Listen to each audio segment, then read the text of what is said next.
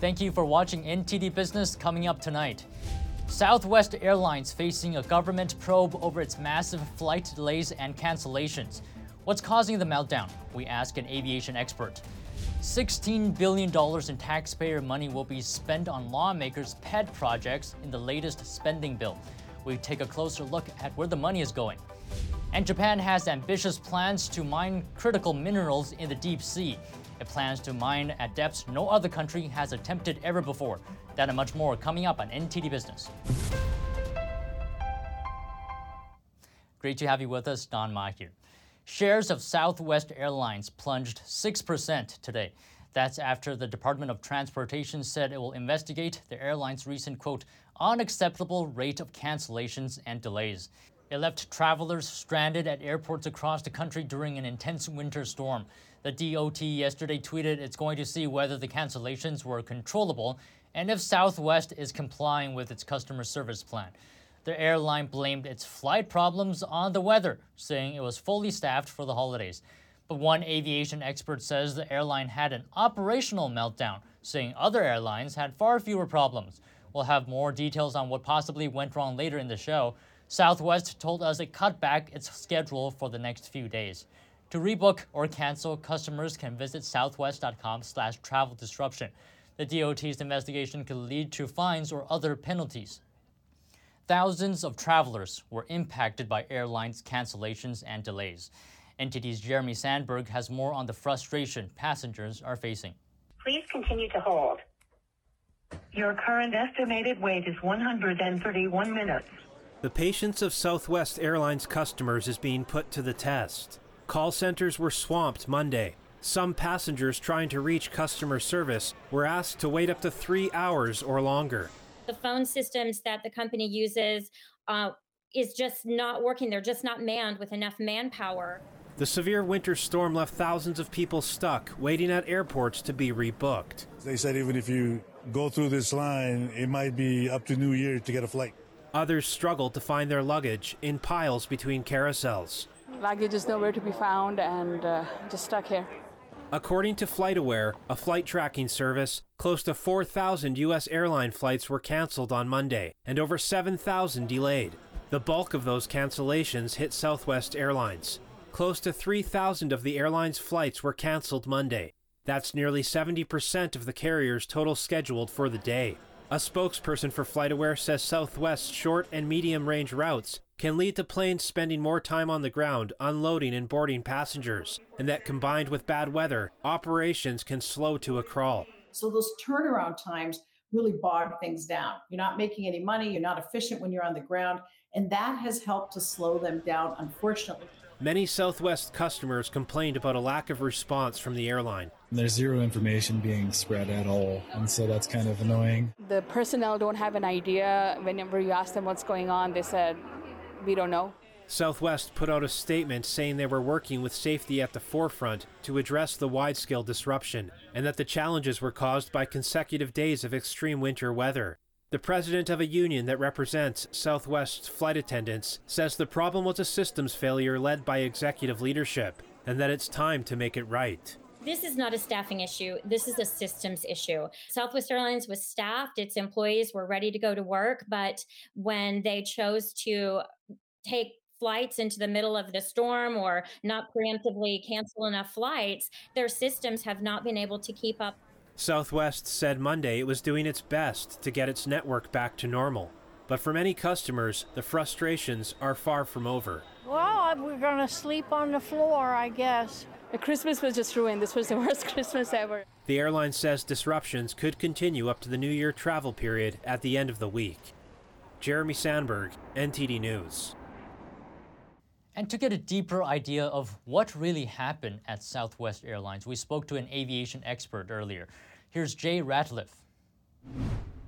Jay, great to have you on the show. So let's get right into it. What do you think went wrong with Southwest? Automation. I mean, they had the proper number of employees for the flights they were operating. They had all of their players in position as the storm approached. But when the irregular operations began, when the storms came through and they were forced to kind of change things and respond as the flight operations were taking place, they simply couldn't keep up. They're using automation from a flight following, flight scheduling, and so on that are from the 1990s. Southwest for a number of years has talked about the need for upgrading their automation. And the CEO for Southwest recently came out saying, our employees simply don't have the tools they need to do the best job possible. They do have a shortage of pilots, but they reduced the number of flights this fall and winter based on that number. So it wasn't an issue of having a too short number of pilots. It was a situation that they had to resort to start doing things manually when some of this hit the fan. When we see on Monday that Southwest Airlines canceled 71% of their flights, compared to American Airlines canceling 1%, United canceling 5%, and I think Delta canceled 9% of their flights, which is a little bit high for Delta. It's pretty clear this is not a weather event. It's a Southwest Airlines event, and a great airline normally, but they've dropped the ball from coast to coast. They have hundreds of thousands of passengers that are stranded. And unfortunately, they can't call Southwest because their phone system melted a couple of days ago. They're trying to work through that right now. And many passengers have been told they can't reach their destination probably until Thursday or Friday at the very earliest. So it's a mess that continues to worsen as each day passes. Now, you mentioned their automation technologies from the 1990s. Yes. Do you feel that's the main contributing factor? Why haven't they upgraded? Money. I mean, airlines are cheap. They're only going to do what they need to do. And the Southwest employees are so good at what they do, they always find a way to make it work. And, you know, when the pandemic hit and they offered those early enticements for their senior employees at Southwest, they had almost 21% that got out of the way to allow other people to keep their jobs. Southwest is one of the airlines that's never laid a single person off.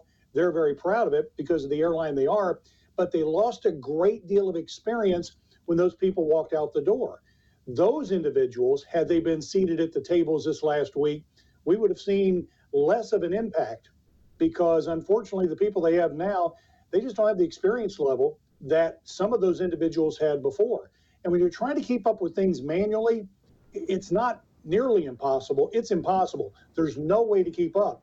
And that's why Southwest Airlines has made the decision to cancel 50% of their schedule or so through the week so that they can start to regain some control over this operation that right now they have absolutely no control over. Now, Southwest management has since promised as quickly as possible they will upgrade their system. We're talking about something that's going to take a great deal of time, a tremendous amount of money. And one thing that airlines don't like to do is spend money. That's why they've been okay with this antiquated system that they've had at Southwest. Now, Jay, just quickly, one last thing. I don't follow Southwest that much, but how has their track record been in terms of making up for mistakes? Southwest is a great airline. And if there's any airline that can recover from a customer service standpoint, it's going to be this one. Passengers who are furious at Southwest right now, who say they'll never fly Southwest again, will. Southwest has great fares, great service to a lot of great cities. So the airline will get by. But I really hope there's some accountability here where the airline is forced to upgrade their system. And there's other issues. Look, the pilots are not happy because they're still trying to hammer out an agreement that's many years past due at this point in time. They need to take care of their employees, their customers, and their technology. They've got their hands full. And the challenges that are before Southwest Airlines are unlike any they've had in recent history. But I'm confident that that airline, as great as they are, can respond in a very positive fashion. All right, thank you very much, Jay Ratliff. Thanks for your insight. Happy holidays. To you as well, sir. So if unfortunately you are one of those whose flight got canceled or delayed, what are your options? NTD's Andrew Thomas has some tips from two experts. Thousands more flights were canceled in the U.S. on Tuesday. Remaining calm and knowing your rights can go a long way if your flight is canceled. Kurt Ebenhock is a consumer travel advocate and former airline executive, and Jeff Klee is CEO of CheapAir.com. Here's some of their advice for dealing with a flight cancellation. Most airlines will rebook you for free on the next available flight. If you want to cancel the trip, you are entitled to a full refund, even if you bought non-refundable tickets. You're also entitled to a refund of any bag fees, seat upgrades, or other extras. CLE recommends researching alternate flights while you're waiting to talk to an agent.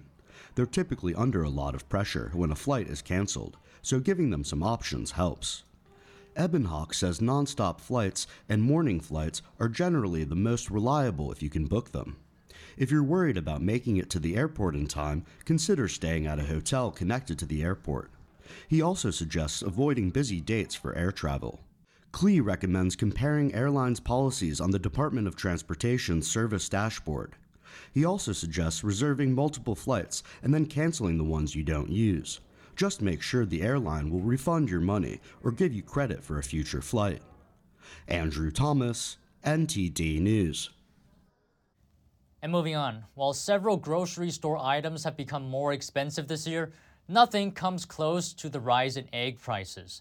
The Bureau of Labor Statistics says the price of eggs jumped nearly 50% in 2022 through November, not adjusted for seasonal swings. One reason? A deadly avian flu reduced poultry flocks, specifically turkeys and egg-laying hens. Add to that, rising feed and energy costs for producers as well as high demand. Experts think the peak has passed, but until these conditions improve, expect to pay more for eggs. And gas prices are way down from the record highs they hit last summer, currently just over $3 a gallon. But don't get used to it. According to GasBuddy, an app that tracks gas prices, the price at the pump could rise to $4 a gallon by May. That's significantly cheaper than the spike that topped $5 a gallon earlier this year. The prediction is based on the high cost to produce summer-grade gasoline, plus more Americans hit the road in warmer months.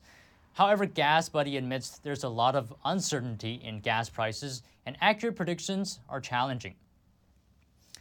The housing market is cooling off. National home prices fell for the fourth straight month in October, according to the latest Case-Shiller Index. Year-over-year home prices rose 9.2% in October, the first single-digit increase in 2 years. The Fed's aggressive interest rate hikes have impacted the housing market. Combined sales of new and existing homes have slumped by 35% since January. Fed officials project rates will climb further in 2023. And on Wall Street, stocks ended mixed today. The Dow rose 38 points or 0.1%. S&P fell 16 points or 0.4%. The Nasdaq lost 145 points or 1.4%. The more than 4,000-page $1.7 trillion omnibus government spending bill includes around $16 billion in pet projects known as earmarks. We'll take a closer look at some of those. Here's NTD's Daniel Monahan with the details.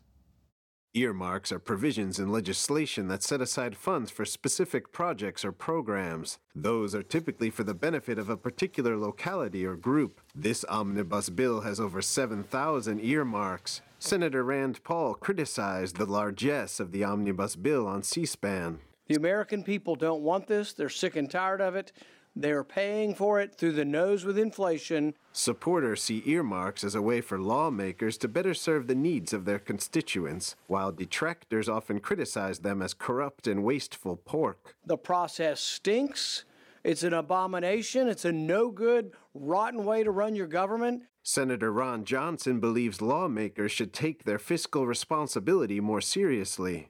We literally are the board of directors of the largest financial entity in the world.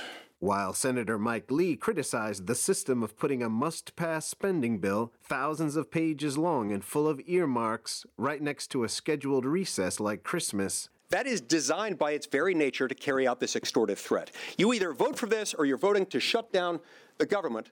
The earmarks in this spending bill include $45 billion in funding for Ukraine, hundreds of millions of dollars in funding for border protection in other countries like Egypt and Tunisia, over $3.5 million for a Michelle Obama trail in Georgia, around $3 million for a half dozen LGBT-related projects and programs, $4 million for an animal genetic engineering center in Missouri, $2 million for green job workforce development and equipment in Collegeville, Pennsylvania, and $1 million for career skills and job counseling at a women's center in Kew Gardens. After a decades-long ban, Democrats revived the use of earmarks ahead of fiscal year 2022. Senator Ron Johnson called earmarks a gateway drug to massive deficit spending. So again, we're on the side of fiscal sanity. We're on the side of a process that is transparent so that members and the American public actually understand how the federal government is mortgaging their kids' futures. Meanwhile, President Biden hailed the omnibus bill's passage and vowed to sign it into law. He called it great news for our economy, capping off a year of historic bipartisan progress for the American people. Daniel Monahan, NTD News. Russia is reportedly banning oil exports to various countries, including the entire European Union. That's after those nations imposed a price cap on Russian crude oil.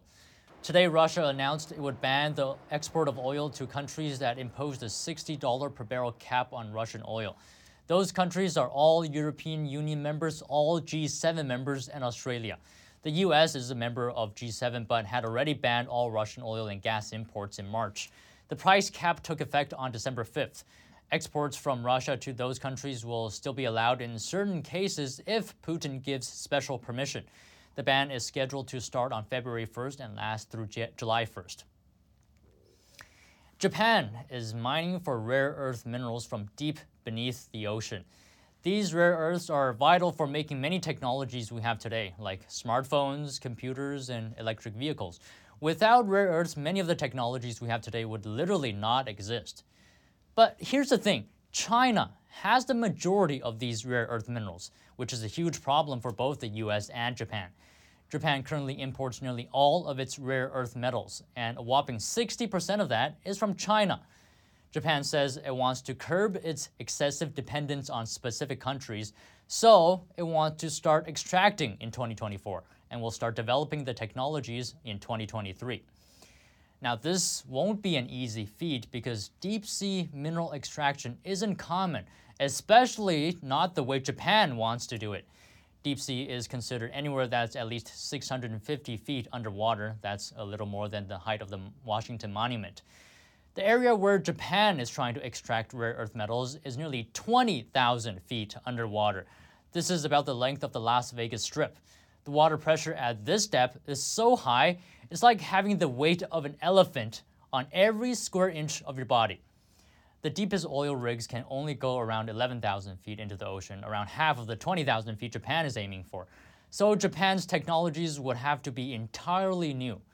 And because deep sea mining is so new, the environmental impacts are relatively unknown. Bob Bilbrook, someone who's looked into rare earths, says scientists are doing studies around this. There's some that do very favorable studies about that, some that have come back that it's not very favorable at all for the wildlife and the ecology of the sea around those areas, but all that will have to be vetted out. This is obviously an area of massive exploration and a massive amount of study, and capital need to go into these areas to really vet out what is possible. The good news is those deposits are there. We know that. Japanese researchers believe there could be decades upon decades of rare earth minerals in the area they want to mine.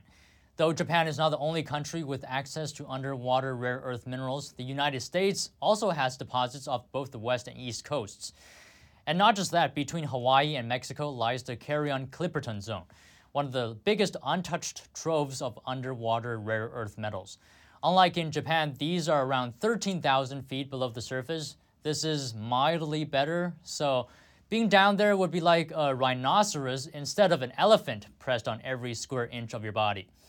And many companies want to mine there. The International Seabed Authority, a United Nations organization, has given 16 exploration licenses for contractors to mine in the area. And taking a break now, but if you have any news tips or feedback for the show, you can email us at business@ntd.com. Still to come, Elon Musk says there are now nearly 100 Starlinks active in Iran. The satellite internet could help Iranians get around government censorship online. And we look at an underground farm in London that grows crops all year round. How does it compare to traditional farming? That and more coming up on NTD Business.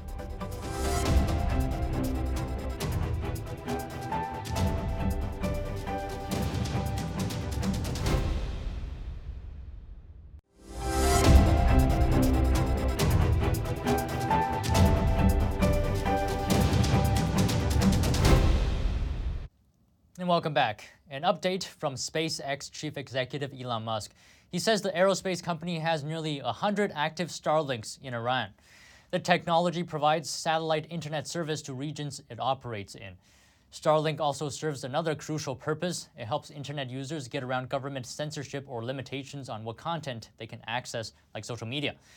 He announced the news on Twitter Monday, just 3 months after saying the company would launch service in the Islamic country. The billionaire had said activating Starlink there would be part of a U.S. effort to advance internet freedom and the free flow of information to Iranians. That's amid mass protests happening in the region since September. An underground World War II air shelter beneath London's tube trains has been converted into a vertical farm. The subterranean crops could help alleviate food insecurity and benefit the environment. NTD's Andrew Thomas has more. Zero Carbon Farms grows herbs and greens in South London. The area is densely populated, with no room for conventional agriculture. But 100 feet below ground, there is a half-mile of tunnels, and technology has made farming here a reality. Underground farming aims to reduce the impact of traditional agriculture on the environment. Global events have also inspired this method. Farming and traditional farming has a lot of challenges, not least of all because of climate change, inconsistent weather, supply chain issues. We've seen all of that really highlighted over this last summer when it was really, really hot, with the war in Ukraine, with the pandemic. The fresh produce could make it onto a diner's plate within 2 hours of harvesting. Vertical farming is a fast-growing industry. Billions of dollars are being pumped into projects across the globe. It's considered a major solution to food insecurity. We have the challenge that we're going to have another 2 billion people on the planet by 2050, and we ultimately need to develop more ways of growing more food to feed the world, and we don't have more farm space to do it, and we don't have another planet to do it on. The farm's subterranean location means insulation from the cold. Plus, it uses 70 to 90% less water and 95% less fertilizer than typical agriculture. Crops can also grow year-round at faster rates. Andrew Thomas, NTD News.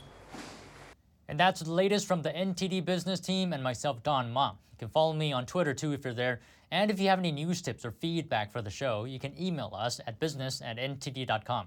That's all for today. Thank you for watching. We'll see you tomorrow.